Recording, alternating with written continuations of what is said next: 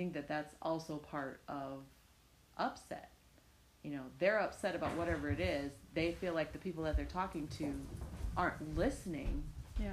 So they rage over here, they rage over there, they rage with you, they rage because they are not, like, no one is recreating what is going on in their head so that they feel like they're hurt. Yeah. So when you stopped and let that guy rage and you said, okay, here's what I hear, that is you recreating that person and making sure that you understand what it is that's actually going on. Right. And so they can clarify if you don't have it right. Yep. But then because you have tried, like, it smoothes things out. Yeah. And it's so amazing to watch Mm-hmm. and observe, like you were talking about being an observer and being responsible for what's flying out of your mouth in somebody else's direction. Mm-hmm. And then also how you're reacting to whatever, their communication is. Yeah. So just having the ability to stop. Yeah. And listen and really get in someone else's world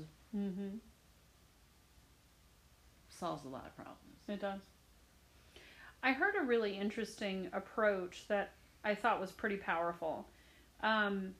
This individual likens life to a series of Shakespearean plays. Mm-hmm. Okay? And if you don't like Shakespeare, put whoever in there that you want to. A series of Disney plays, whatever you want to do. Star Wars, Star Yeah, Trek, whatever. movies, anything. Yeah.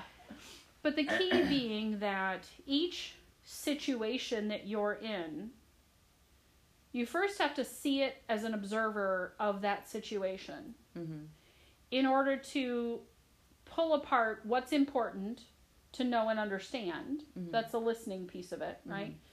To take out your personal pieces of it, right? That is not about me. Right. That this guy who made himself crazy overnight, who came in the office screaming and raging, once I realized that wasn't about me, I was like, all right, I'm going to let you do your thing. You let me know when you're ready to solve the problem, and then we will solve the problem. So it became a much less emotional, much more effective and easy relationship to have.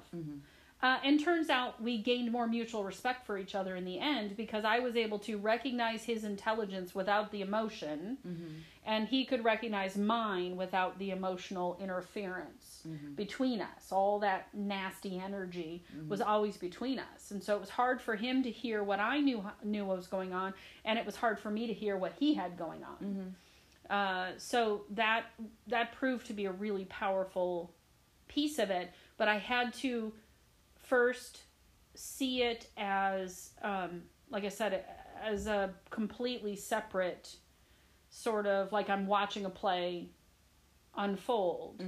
And I come into the play when I have a line to contribute, and then I come back out of the play, like in and out of scenes. If you've ever done stage work, you come in when it's your scene, and then you go back out again. Right. And true for movies. If you watch a movie, main characters come in and out. Side characters come in and out when they have a piece of contribution to the story. And it just helped me to depersonalize so much of it. Thank you for tuning in for the Defy Gravity podcast. We are thrilled to have you as part of our family. We're going to ask you to follow this podcast, to share it with your friends and family. Follow us on Instagram and Facebook and YouTube and all the places. Come see us in person.